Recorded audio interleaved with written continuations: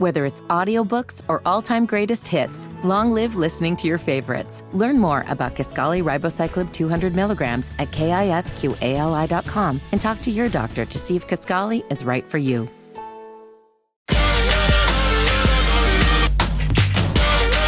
Right side for Westwood. Westwood down the flank right side for Josviak. Camille crossed into the area, is blocked down. He gets it back though. Camille to the center of the park. Vargas gets around his man and shot. They score! A Vargas fault on decision day as Charlotte FC opens the scoring. Cameron has scored in consecutive games against Inter Miami. Well, you heard it right there. Decision day. Kerwin Vargas, Inter Miami. Playoffs. Willie P was excited that day, and I bet he's going to be similarly excited tomorrow night as Charlotte FC is back. Join Willie P and Jessica Sharman tomorrow night as Charlotte FC opens their 2024 season at home against New York City FC. The WFNZ Doghouse, presented by Jack Daniels, will open at 4:30 with the help of our sponsors, Pepsi, JJ's Red Hots, and Planet Kia. The pregame starts at 7, and all the action begins at 7:30 right here on Sports Radio 92.7 WFNZ. And let's bring in Will Palaszczuk on the Bodyworks Plus guest hotline. You about to get your fix, buddy. You jonesing for some soccer right about now?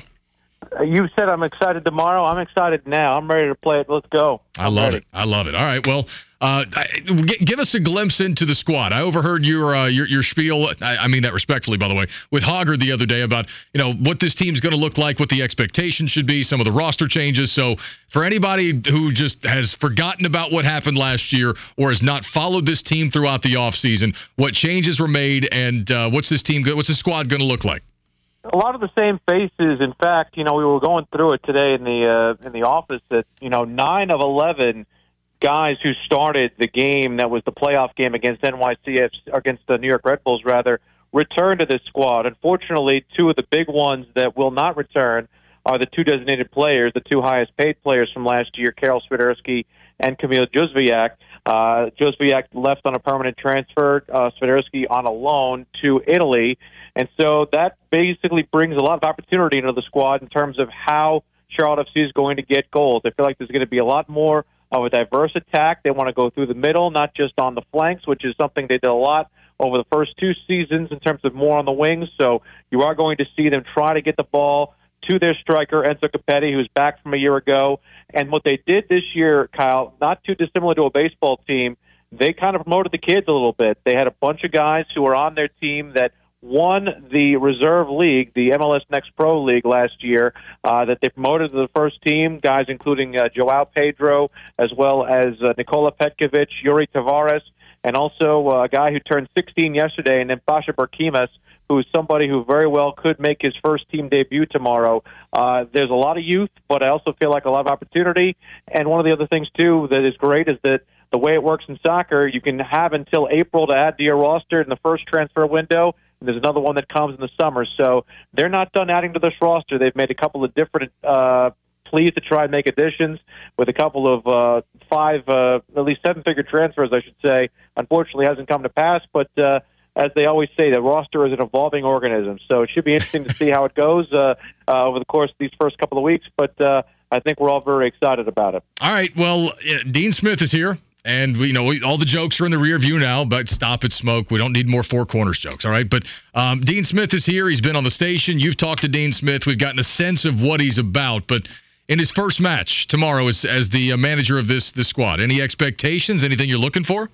It's weird. I see a lot of parallels between him and Steve Clifford because one of the things he keeps talking about is being tough to beat, being compact defensively, and having a sense of trying to make sure that they have themselves organized in the defensive end, and that it's a lost art when it comes to soccer. Everybody wants to look at, the magical goals and things of that nature, but he wants to bring a sense of freedom, but also a sense of structure at the same time. So I do feel like it is going to be a scenario where you see guys playing a lot more freely, but also having an attention and atonement to the defensive end, and he wants to basically organize a team that works well on what's called the counter press, the ability to get the ball back when they've lost it. I think you're going to see Charlotte FC very much more active on the defensive end in the opponent's other half to try and make sure that the other team doesn't have the ball for long, and when they get it back, they'll score. One of my favorite things he said over the course of the preseason is don't make a good chance better. Too many times last year, they tried to basically dribble the ball into the net, Kyle. They want to take shots. They want to make shots. And basically, Dean says, if you get your opening, don't miss.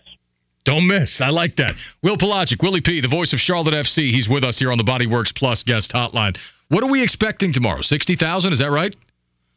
According to Joe LeBou's last update from us, he said they were approaching 60,000. One of the things he said to me yesterday is that last year, I think a lot of guys kind of wait on the weather, and it seems like we got some good news on that over the course of the last couple of hours, so that any rain we might get might be happening early, so it should be out of the picture by the time match day goes. But he said over the last couple of days, a year ago for the opener, they got about a 5,000 person walk up. So they're expecting a pretty big walk up tomorrow. So somewhere in the neighborhood of 60, maybe 65,000, possibly approaching last year's total going into tomorrow. All right, so 2022 and 2023 under our belt, so to speak. Year 3 of Charlotte FC. From a cultural standpoint, we just said it, 60,000 expected for the opener. That's incredible. Clearly there's a strong culture, but cultures evolve, and there's still a newness about this organization and even the MLS in a sense. Like, in terms of the growth of the Charlotte FC culture, fan culture, things that are taking place inside the stadium on match day, like, what can you tell people out there who still maybe haven't been to a match or don't know that much about it? What growth have you seen, culturally speaking, with this club? Well, I think it's an electric vibe, and I think the fans really take to the players as well. Like, I think you start to see guys who have favorites, and everybody's got a different player who they like. But I think at the end of the day, that the thing that's great about going to a game is that I know people think when you watch soccer on TV, there's not a lot of action. But when you watch it in person, it just hits different. I feel like you have a sense of there always being something going on. It doesn't have the stop-start of football or basketball. It almost kind of feels, and I heard the guys talking about this morning, it kind of feels like hockey in a way where the ball is constantly moving. You always have to kind of keep your head on the swivel to figure out where it's going. And every moment there can be that breakthrough. And I'll say it, there's nothing like seeing and feeling the celebration that comes from watching a goal happen, whether it's something that comes off a giveaway or just a teamwork and a goal there. And the euphoria you get, it's unlike, I think, anything we've seen in this city since, at least from the Panthers' perspective, we had those great playoff run years under Cam and the rest. All right, 2 quick things. I'll let you go. Hornets moved to 4-0 last night. They win in Utah for the first time in 18 years. I mean, there's still 27 games under 500, but damn if this doesn't feel like a new team and a new season already, Willie P. What are you thinking right now? Vibe's definitely changed on the entire front, Cal, especially because I do feel like the guys who are existing are taking from the new guys, and they're getting that hunger. They're playing a lot better defense. They followed up a 35-point third quarter in points allowed last night to kind of come back and really shut things down against Utah. They went on a 29-6 run and really kind of posted themselves up and got themselves a victory. I think Grant Williams has kind of been that heart and soul that the Hornets have been yearning for. And I'm curious to see what it looks like when LaMelo and Mark come back. I know that Mark's a little further off, and LaMelo has been practicing with the squad, but I feel like it's something that you can use as a building block for next year, especially after you get some of these other contracts off the board. All right, last thing, the NFL salary cap exploded beyond what almost anyone expected earlier today. An additional $30.6 million teams are going to have to spend. And that seems to potentially solve Carolina's problem with getting Brian Burns under contract. And I emphasize the seems. What do you think this means toward that end?